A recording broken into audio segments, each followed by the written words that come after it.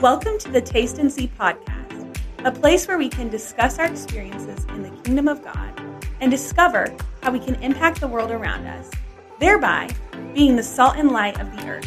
Here is your host, Josh Emerick.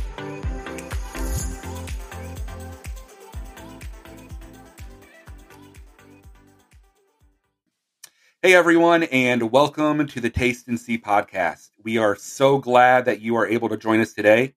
If this is your first time listening to us, the Taste and See podcast is a kingdom-based podcast that exists to encourage saints, empower believers, and reach the lost with the goodness of God. Psalm 34:8 states, "Taste and see that the Lord is good." To taste is to experience, while to see is all about perception and discernment. It is our prayer that as we experience the kingdom of God together, that your perspective to the world around you would change. May we have a heart that pursues and echoes the heart of the Father. Today, we're going to be talking about everybody's favorite topic, money and finances.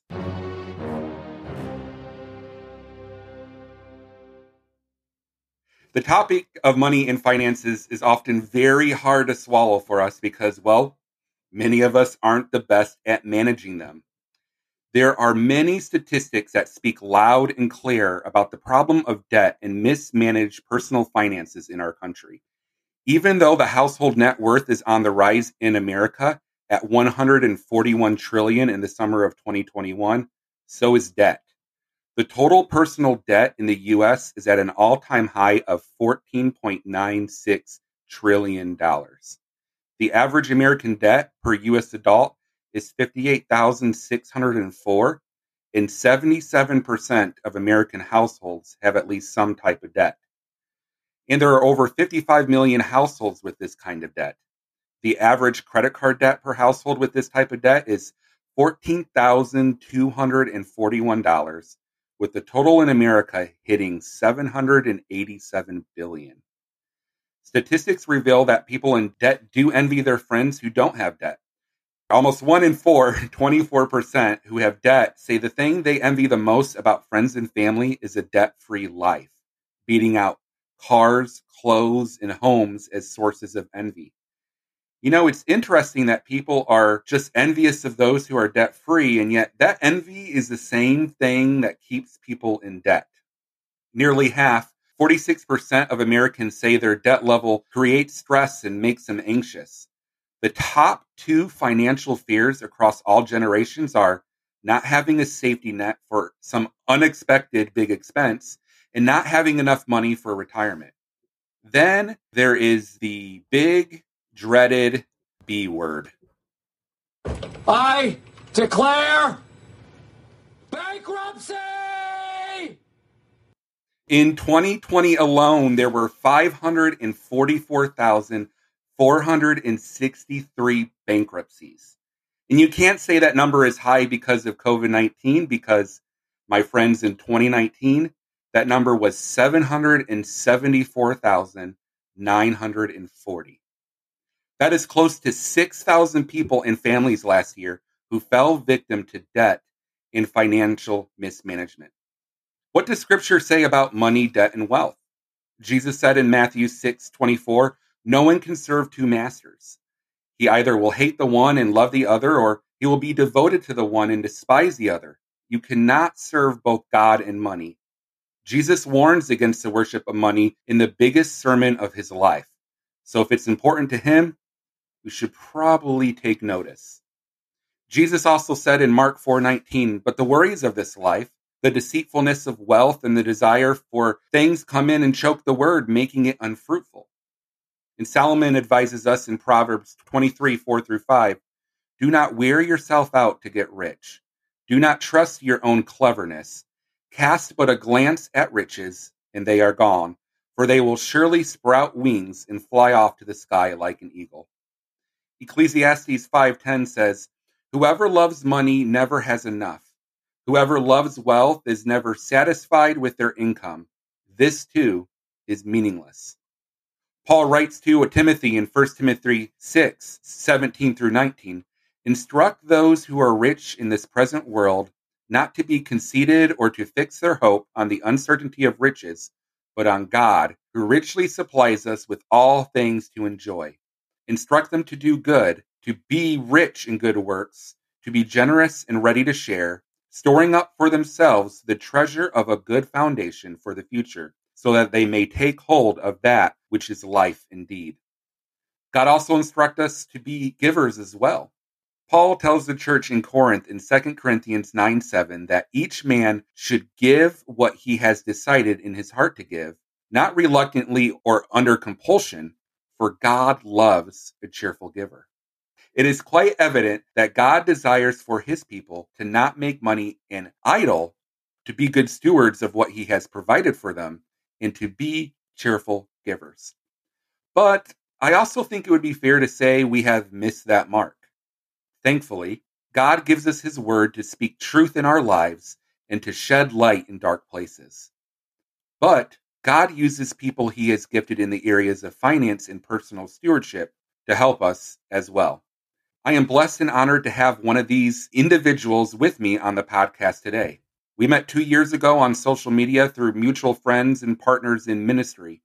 Even though we have never met in person, which I hope we can soon, I consider this man to be one of the largest spiritual voices in my life. He has walked me through some difficult seasons the past few years, and I know that his heart will echo with the heart of God, especially God's desire to see his children be fruitful in their finances, steward them responsibly, and give to those who have need. Our guest today is Pastor Ronnie Kinsey. Ronnie Kinsey is an author, speaker, and pastor who has an insatiable hunger to help people in their finances and to lead better lives. In all his years working with those from all walks of life, he has been able to see the issues so many people have with finances and works to eradicate these issues. In 2019, Ronnie released his book, Mending Your Money, How to Fix Your Real Financial Issues, and it can be found and purchased on Amazon.com. Ronnie holds degrees in business and leadership and lives on the east coast of Florida with his wife, Jen, and 2 children. Welcome, Ronnie, and I'm so honored to have you join us today. Josh, glad to be here, man. Thanks for having me. Yeah, thank you so much for your time again, and I'm so honored to have you here. And so, Ronnie, today we're going to be talking about this issue of debt and personal financial mismanagement that has I love it. reared its ugly head in our society. So many times. Oh, yeah, so many times. I mean, I can't tell you how many stories that I have heard from people who have either declared bankruptcy or marriages have fallen apart because of money. Mm-hmm. And I know that you have a lot of personal experience in this area, and in turn, you have so much wisdom to unpack for us in this next hour.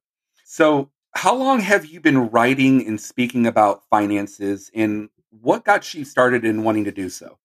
So it's been about 3 or 4 years, and I'll tell you what got me started, Josh.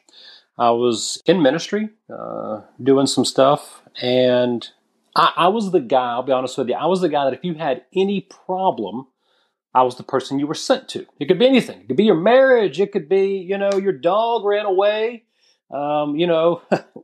anything. And here's what I realized, Josh.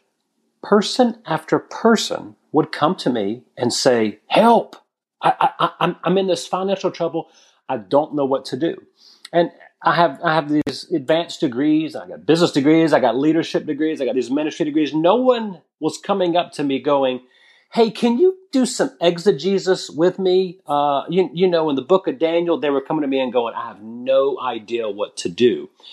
And I would sit down and just have these conversations. And I was moved by them in ways that I could not even begin to understand, because I could see the fear in their eyes. I could hear it in their voice, and I could hear the despair. But here's what got me going, especially got me writing this book. And it was the fact that I saw the answer. The answer was right there. When I'd sit at a table with somebody, if I was having coffee, if I was in the church, wherever it was, the answer was right there on the table. And when I would pass it across the table, essentially, everyone would be like, oh, because just like so many other things, we want that pill. We want that magic pill, man. Tell me what, hey, where's the lottery ticket at, Josh?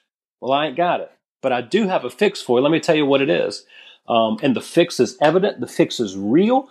There are many people who've done what it takes and gotten to the other side. But the hard part is that this is hard work, but doable hard work. So that's what got me going. And that's really what got a lot of the passion that I have for it, is because I've seen this.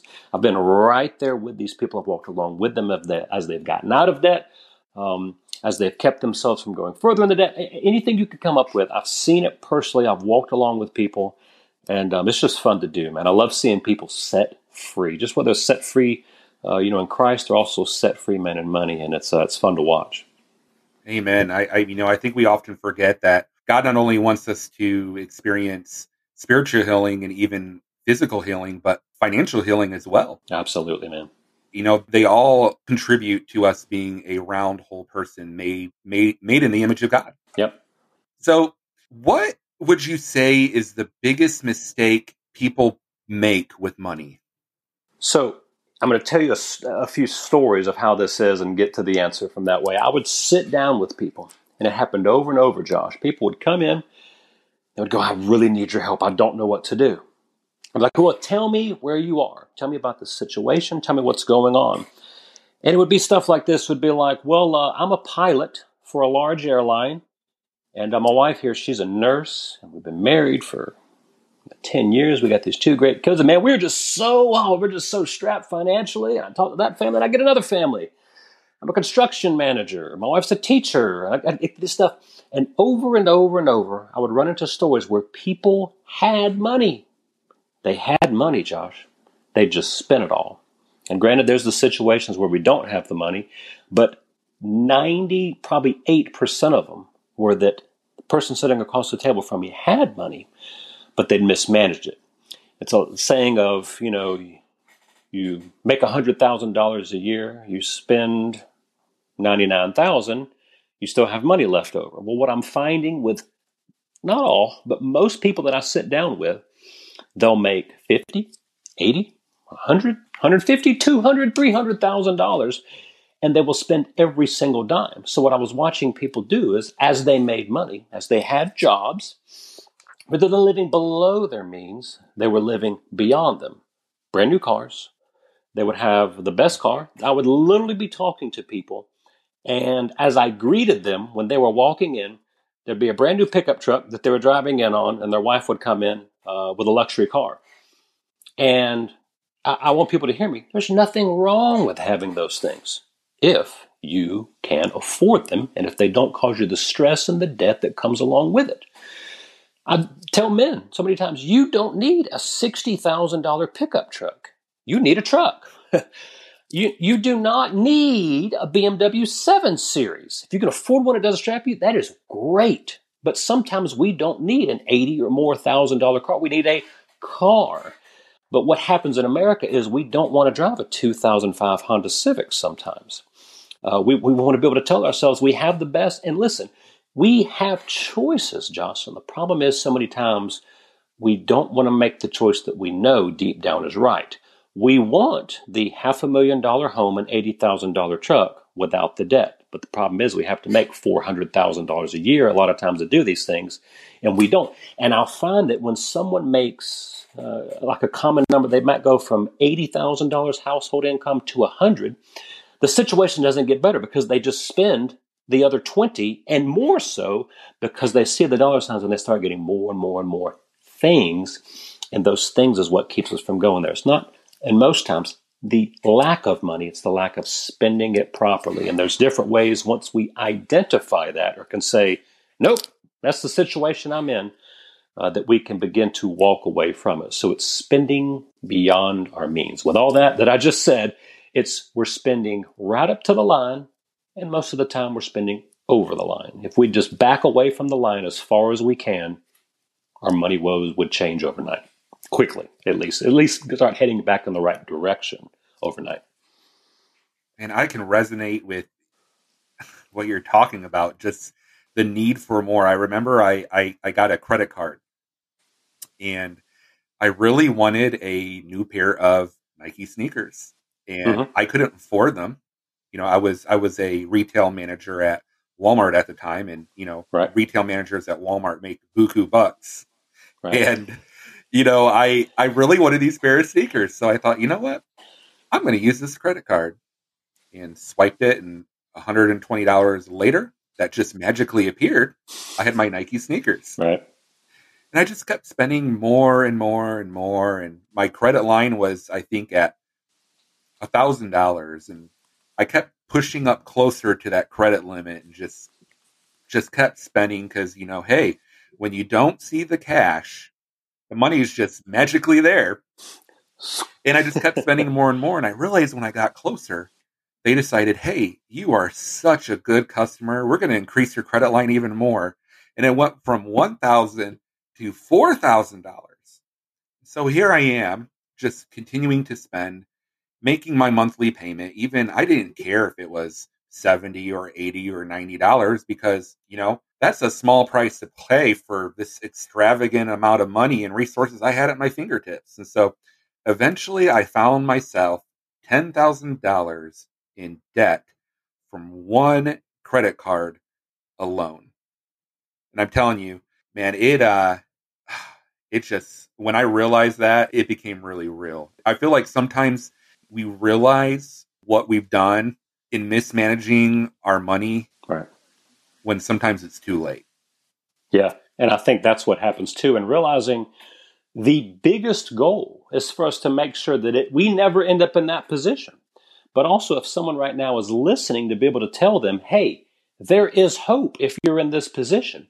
But what we have to do is we have to make a complete 180 and begin to walk out of the situation that we're in. It's like going to the woods. You can walk into the woods and your car's behind you and you walk down the straight path and you walk and you walk and you walk and you walk for 2 straight hours. And then all of a sudden you get in there and you want to be instantly back at the car. Well, no, we have to make a 180 turn and we've got to go all the way back that way where we went. And I think that's the hard work of it sometimes. And Josh, you said something when you were describing that to me that I talk about in the book. There's something magical about a credit card. When you tell me that, hey, you get a new car, but you have to cut your neighbor's grass 100 times to get it. Whoa, man, I feel that, man. I think about the sweat and the dirt, and I think about a push mower, man. But they've made it easy for us. If we want something that costs 100, 500,000, whatever the number is, I take this little bitty card. And I don't even have to swipe it anymore. I just put it in the chip reader now, man. I just insert the card and whatever you want, you walk right out the door with it. Psychologically, man, that is something that is powerful. It's powerful to say, well, I want the $125 Nike tennis shoes or well, I want the $450 ones. Buddy, I can walk right in and doop, dun, dun, dun, dun. The sound that it makes when it says remove card. We all love that sound. Bah, bah, bah. That's really the alert of, man, you just got whatever it is that you wanted. You're about to walk out the store. They're going to put it in a pretty little bag. They're going to put the receipt in there and say, you have a great day, Josh. Hope you have a great one. And you know what? Man, that was easy. And you know what? I have all this. I only have to pay $40 a month on this card. And that's the minimum payment. Psychologically, it creates this, you mean I can buy all this stuff and I just pay $40 a month for it? Wow. We're not doing the math in our head, especially when Mr. Interest begins to come in. We forget the yield that they put on these things sometimes are over 20%. It can start be, 1%, 2% for the first 6 months. You forget it goes to like 23, 24 after that. This is insane interest numbers. But they do it. Why? Because they can. You agreed to do it before you even got the card. The little small print that no one wants to read, they're telling you they're going to do this to you. But people just rock and roll and do it anyway. And that is the trap. They want to make it easy. It's so easy to get into debt, but getting out of it's going to be much harder because not only do we have to walk back, but we have to then begin not only get down to zero to where we're not spending more than we make, we have to go in the other direction to make the difference. If I make $100,000 a year, but I've been spending $120,000, not only did I get my spending down to $100,000 a year, but I have to get it below there to catch up from the years of spending that I've been over the line. And I think it's that piece where there is a wake-up check for a lot of people. But at the same time, guys, I think that it creates the understanding that this is work. Everyone I talk to, I tell them, we can get out of this. We can make this happen. That's the great news. The bad news is this is going to be work. And I begin to go through different things that I recommend for people. And every time, sometimes people's eyes get big, like, what do you mean I don't need to see the inside of a coffee shop? I said, I mean, you don't need to see the inside of a coffee shop. Rather than drinking a $3, $4, $6 cup of coffee, I'm telling you to go and buy some community coffee from Publix, Kroger, Winn-Dixie, wherever you live. And I'm telling you to make it at home, buy you a thermos, whatever you want to call it, and drink it on the way to work. And you don't need to see the inside of a Starbucks until you're well out of debt. Ronnie, I can't believe you would say that. It's exactly what I'm saying. And that's just one of the simple things. There's actually other things that we can talk about or whatnot that can help us get there. But that's one of the simple things. Why? Because it's the small things in life that make us happy. You know what can really make us happy? When we're not in debt and we can look at our bank account that is zero debt. We can pay off our credit card every month, even if we want to use it. And we have money in the bank, not only to have as a cushion, but we have plenty to go and buy and do whatever we want. That is joy. Now, it's hard to get there, but any person who's willing to take the steps, you can get to that spot.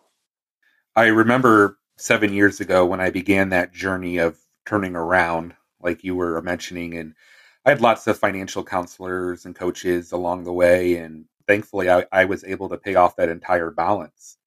But I realized just how hard that journey can be. And Dave Ramsey says that financial winners don't run sprints, they run marathons.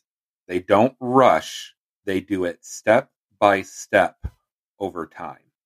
So what are some simple things or steps that can help people turn around, begin that journey back to the car, to get out of debt and get on track? The term I will use is to get away from the line. What is the line? The line is where we go from not being in debt to in debt. If you're a person, you make, we'll say $50,000 a year, because that's roughly $1,000 a week. You need to know these numbers. You need to know, I think one of the first things I do in the book is ask people to know how much you make, know how much money's coming in, know how much is going out. The reason I do that in the book is I would sit down with people and I'd go, hey, how much do you make a year? They had no earthly idea. They could give me a round figure. I'd say, how much do you spend a year? They really didn't know, because I would tell them to tell me. I would write it down and they'd come back the next week. I'd say, come back with the real numbers. They would come back and go, man, I looked at how much I spend, and man, it made, oh my Lord, it rocked my socks. Yes, it's a lot because we don't look at it. We just spend. The credit card will still swipe, so we still spend. But here's how we get away from the line, okay? We start with the big things first. I don't know about you, but if I buy a $4 cup of coffee each day, let's see, so $4 a day, I work 5 days a week, 4 times 5, I hope is 20. It's $20 a week times 4, $80. If I'm doing my math right, check me if I'm not a mathematician. Let's say it's $80 a month. Man, we can save $80, man, that'll get us somewhere. But here's what I also know. I got 2 kids, I got a wife, they're 12 and 10, they like to eat. If we go down to the local spot here where I live, each meal's $13 to $15. Let's call it 15 for easy math. And 4 people, that's $60. 10% 6, 12, that's $72 for 4 people to go and have dinner. That's not counting if we get a Coke, Sprite, whatever, tea, it's $2.50 usually or whatnot. We'll leave that off. $72 for us to go and to get dinner.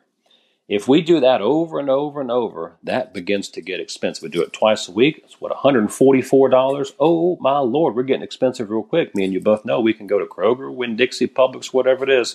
For $144, we can get quite a few meals. I hate to tell people to eat turkey sandwiches. I hate to tell them to eat PBJs. I hate to tell them to make a whole bunch of spaghetti, meat, no meat, however you want to make it. It'll help you out. But it's a fact of the matter. If we're eating at home, we're spending less than we would.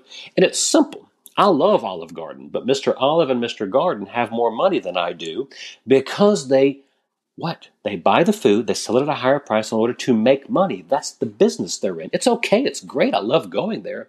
But if you're in debt, you don't need to be spending $70 on a meal for a family of 4. You can do it for way less. That's going to help you begin to peel back. Now let me get to some of the big ones here. A lot of times where we live, the bank would love to sell us a home. Clearly, the person selling it would like to sell it. The bank would love to finance it. Why? Because they make lots of money. Every person who's listening right now who owns a home has this fun stuff that they do. They got principal, which is going towards the house. They have this weird thing called escrow, which I'm not sure why I'm giving all these people so much money. Oh, my Lord, where's it all going? We have this thing called interest. When you buy a home, I love to look at the breakdown because I love to see how much money the bank's getting, and they are getting plenty. Banks want to finance that home for you because they get that interest money. They make lots of money off of doing it. So they may give you one that you probably shouldn't have just because you get approved for a certain amount doesn't mean you need a house that big. Why do I bring this up? We get house payments, $2,000, $2,500, $3,000 a month.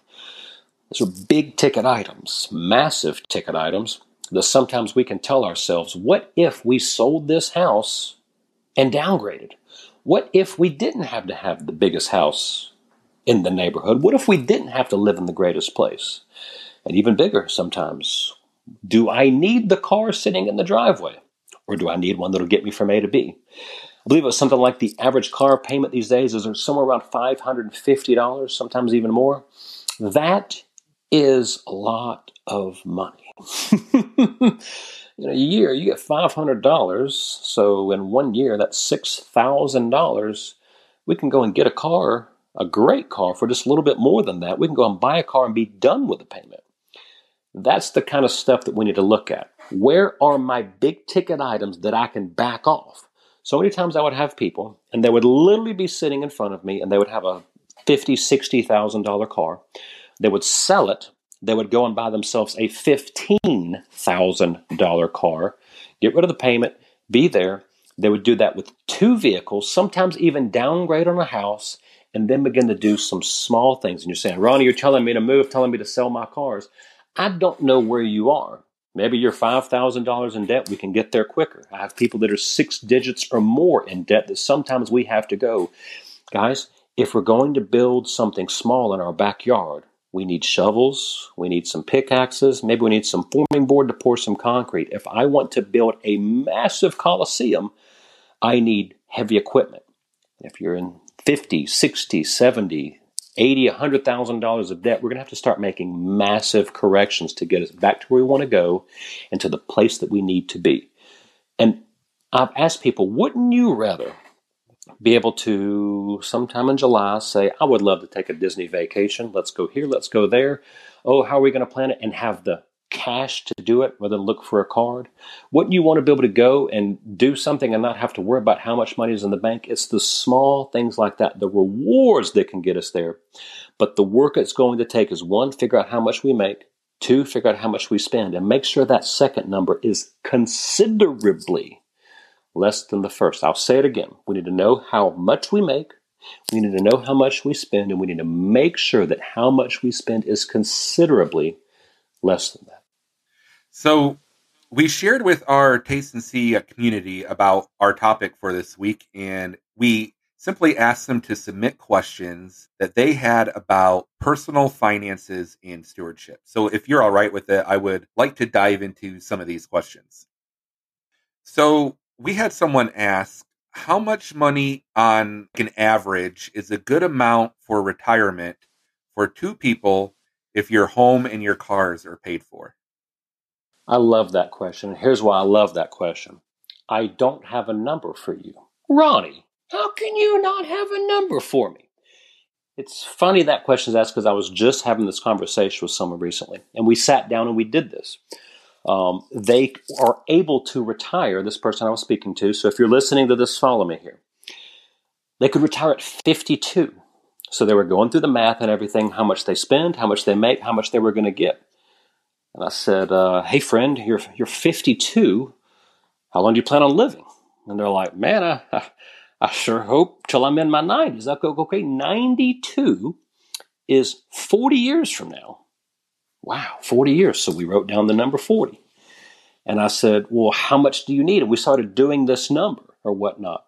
So you realize that, hey, if I'm going to spend $25,000 a year, car and home paid for, okay? Because this is the stuff you have to realize. Car and home paid for. If I spend just $25,000 a year, well, 10 years is $250,000. What's 40 of them? $1 million. Do the math again. $25,000 times 10, $250,000. That's 10 years of spending $25,000 a year. I don't know about you, but I spend more than $25,000 a year. We do that from 52 to 92. We do that for 90 years. We need $1 million. They looked at me like I had antlers. Why? Because they didn't have $1 million. But what I would say to that person is, rather than me giving you a number of how much you need, sit down and look at how much you're going to spend. Look at how much that number would be for you. Because here's the thing. Maybe when you're retired, you want to move to the beach. Maybe you want to live in a condo and there's $600,000. Maybe you want to go and have margaritas on the beach. Maybe you don't. I don't know. But what you want to do in retirement is going to make all that difference. Because frankly, if your house is paid for, cars are paid for, and you retire at 55, well, in 10 years, you're only going to be 65. You won't even be 70. Do you think your car will still run, or do you think you need another car? You may need another car. Is it ever going to need to be worked on? Yeah. What work is it going to need to be done? I have no earthly idea. Or do you want to drive a 2001 Buick LeSabre with a little bit of rust on it? Or do you want a BMW 5 Series in your retirement? Because and I hope they're listening, one thing I always like to say is, you can either pay now and play later, or play now and pay later. Ronnie, what's that mean? You can pay now and do the hard work it is to really, really, really, really build your money. And then when you get to retirement age, look at a number that says, man, I can live off of this for 30 or 40 years. Because we have people retiring now. Usually I see people retiring around 55. I'm going to use that number because most people work past that, but a lot of people I see retiring at 55. Well, 85 is 30 years from 55. Again, unless my math is totally wrong, 55 to 85 is 30 years of living.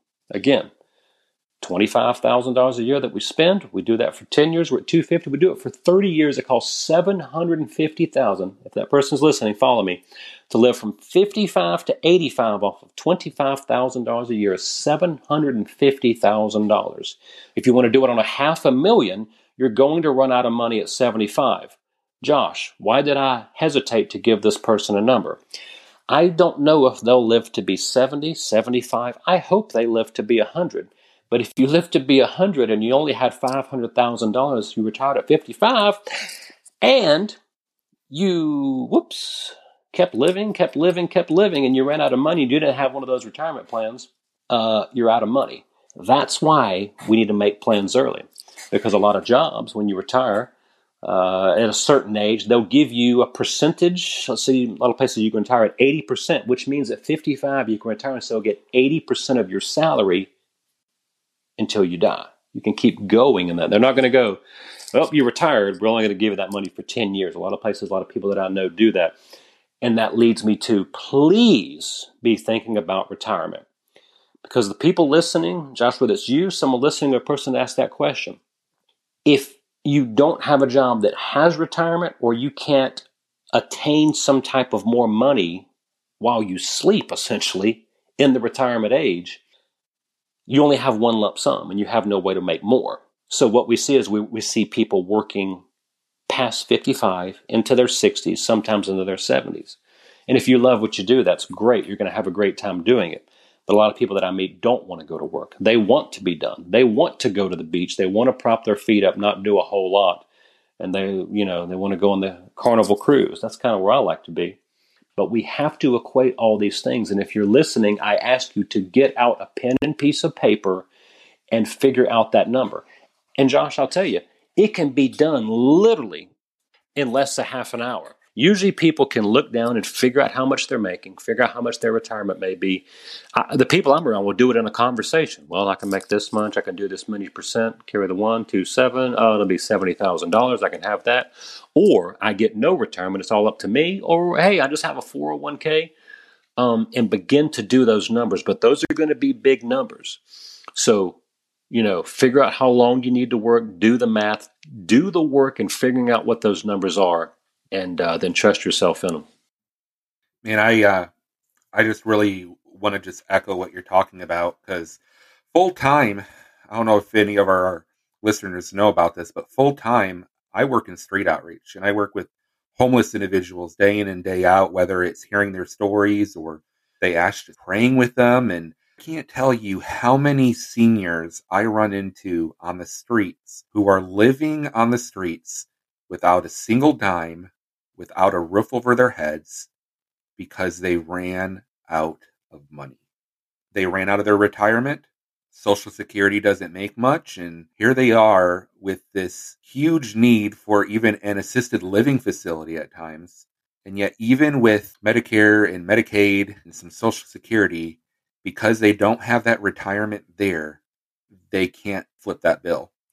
And so just hearing you say how important to save for retirement is, I want to echo that through and through, because I have seen many who are on the negative receiving end of not making the steps to save for retirement. And we do have another question, and it's from our listener, and they are saying, we can see in the news that cryptocurrency, such as Bitcoin, is on the rise. Some people have earned wages through it, and more people are using it as a form of payment. So what are your thoughts on using a portion of a 401k to invest in cryptocurrency? That's an amazing question. And I own cryptocurrency. So clearly I like it. But I would say this to the person asking the question: I would keep your 401k and add on some cryptocurrency that you want to add. Ronnie, why are you telling me this? I have my cryptocurrency for the long haul. I'm not interested in selling it. I'm not trying to wait for the ups and the downs. I'm going to wait decades. My goal is to hold on this stuff decade upon decade and then cash it out and hope it did better than just sitting in my Chase account. I have my retirement account. I have other things that I own, but I would definitely say this.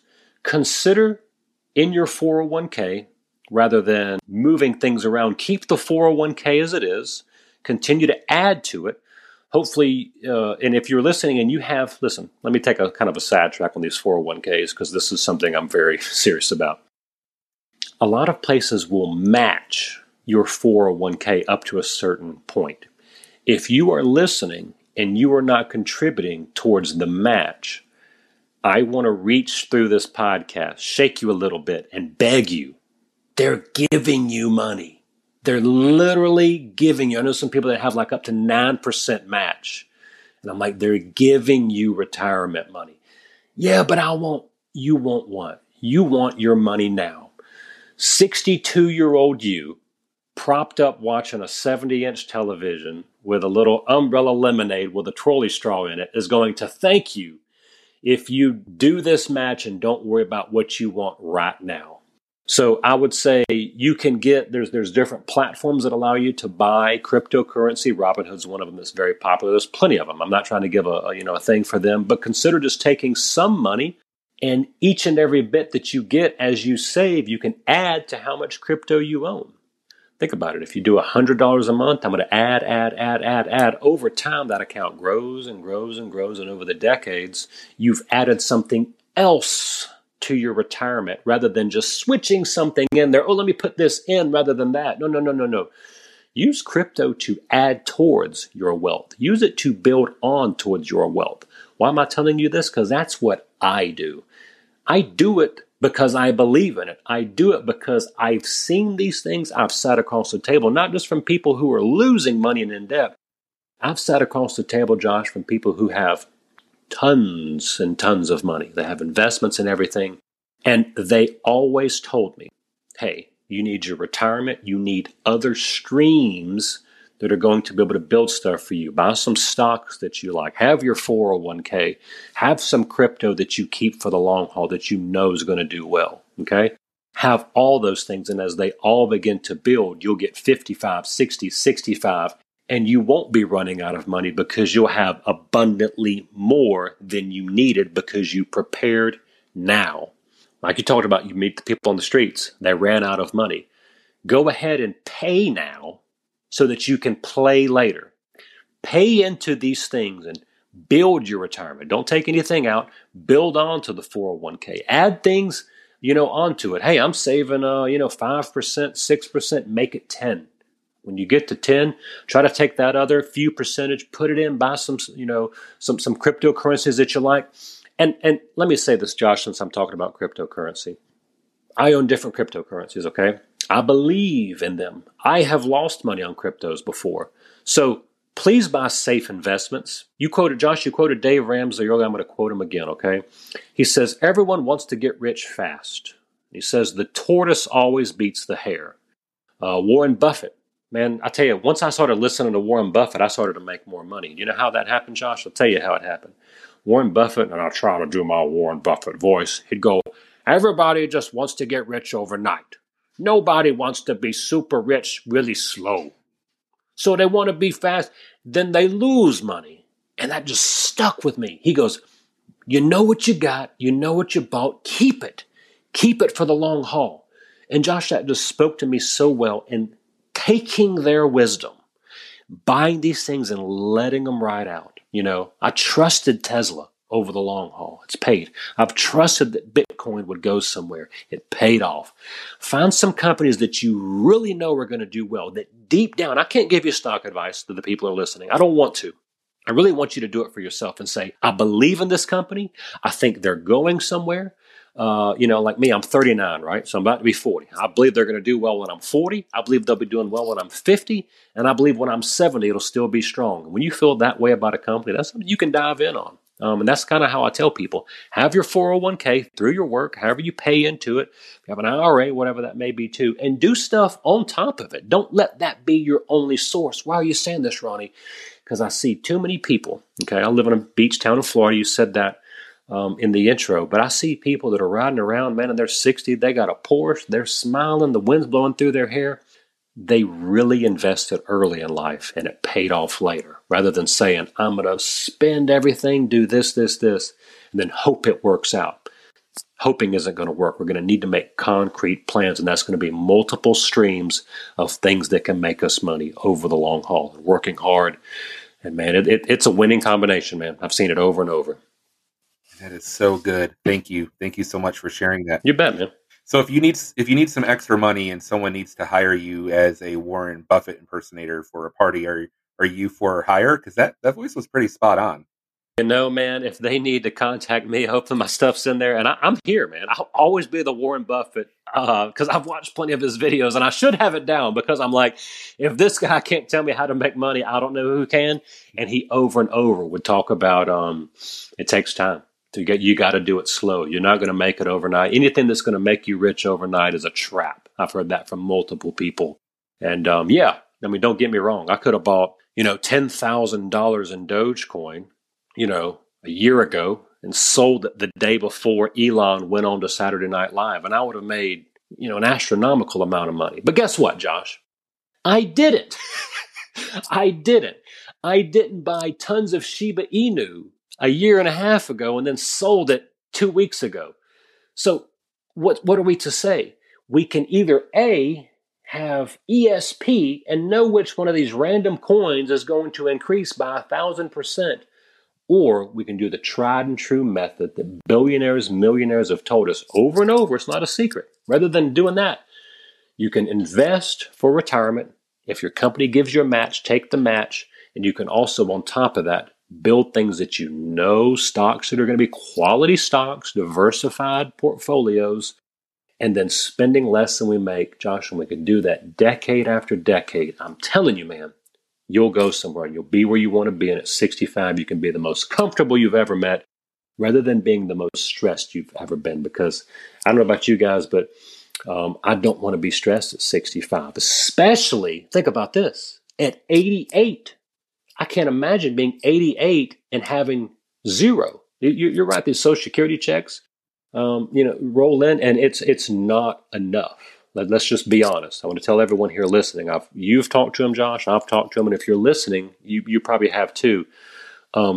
These are not $2,500, $3,000, $5,000 a month checks. They're considerably less than that, and usually they're not even enough to pay the rent, let alone do other stuff, pay the power bill and water bill and everything along with it. So you got to think about these things and prepare now. It's just like when a hurricane comes, you need to prepare before the storm comes.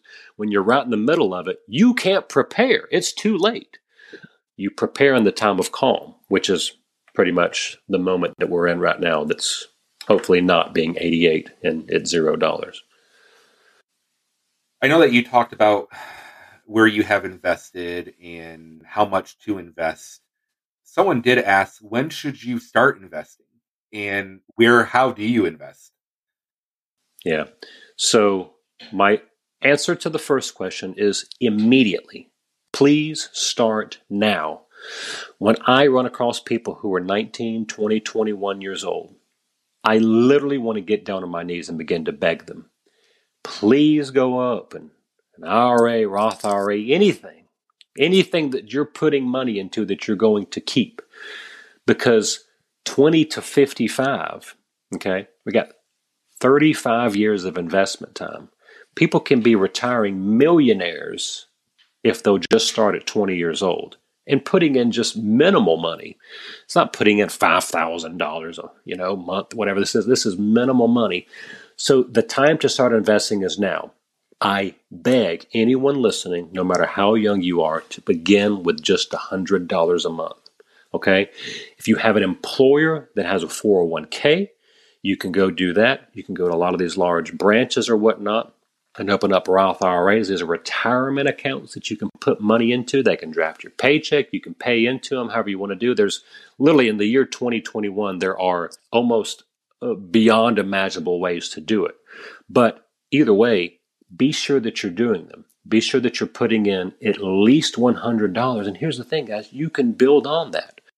I've gotten stuff sometimes that, I'll receive something that's above and beyond, and not only will I go and tithe and give above and beyond, I'll invest it. Instead of just going out and, so to say, blow that money. Oh, look, I've got $2,000. What can I go do with it? I can put that in one of these retirement accounts. I can put it into an investment account that I have. And there's fewer good feelings than open that thing up and going, good Lord, I got how much? There's no way that's right. That thing is growing. It's going up and to the right rather than down and to the left. Because interest is going to go down and to the left. It's going to take your money. But when you get things that make money, that are assets rather than liabilities, that's how we go. So when do we invest? We start now. How do we do it? I always tell people, please start if you have an employer with any retirement means. Sometimes they won't have a 401k maybe that you pay into, but they'll have, like a Merrill Lynch account, or they'll have someone that they're in with, that they've partnered with that can help you get started. Call them immediately, email them and go, how do I just get this ball rolling with an IRA, Roth IRA, whatever it is, some type of retirement account that they would recommend, and man, hit the ground running. And then, Josh, people tell me, well, Ronnie, I've got no retirement. I got zero. I'm in debt. Or maybe I just got out of debt. Ronnie, I'm 42 years old. It's too late. Well, here's what I tell them, okay? If you're listening, do me a favor. Breathe in. Breathe out. Put your hand on your chest. Whoa, you're still breathing and your heart is still beating. It's probably time to start now. If you say that you don't have time, it's probably time to begin. Because at least if you're 40, you can do something in 20 years. You'll only be 60. Go talk to somebody who's 60. They still feel young. Ronnie, I'm 70 already. I don't know what to do. There's always time to begin something, and that time is this very second. Ronnie, I just want to thank you so much for your time and your wisdom and your encouragement today for us to live our lives victoriously in the arenas of personal finance and stewardship. And so I pray that God continues to bless you and your family, you and Jen and the kids, and that he continues to use you in ways that are exceedingly and abundantly more than you could ask or imagine. Ronnie, if people would like to connect with you beyond this podcast on any further questions they may have regarding personal finances, how can they do so? Well, I'm on Instagram and my at the Ronnie Kinsey, Ronnie Kinsey, Kinsey. I'm also on Facebook. You can message me anytime. I always reply to my messages.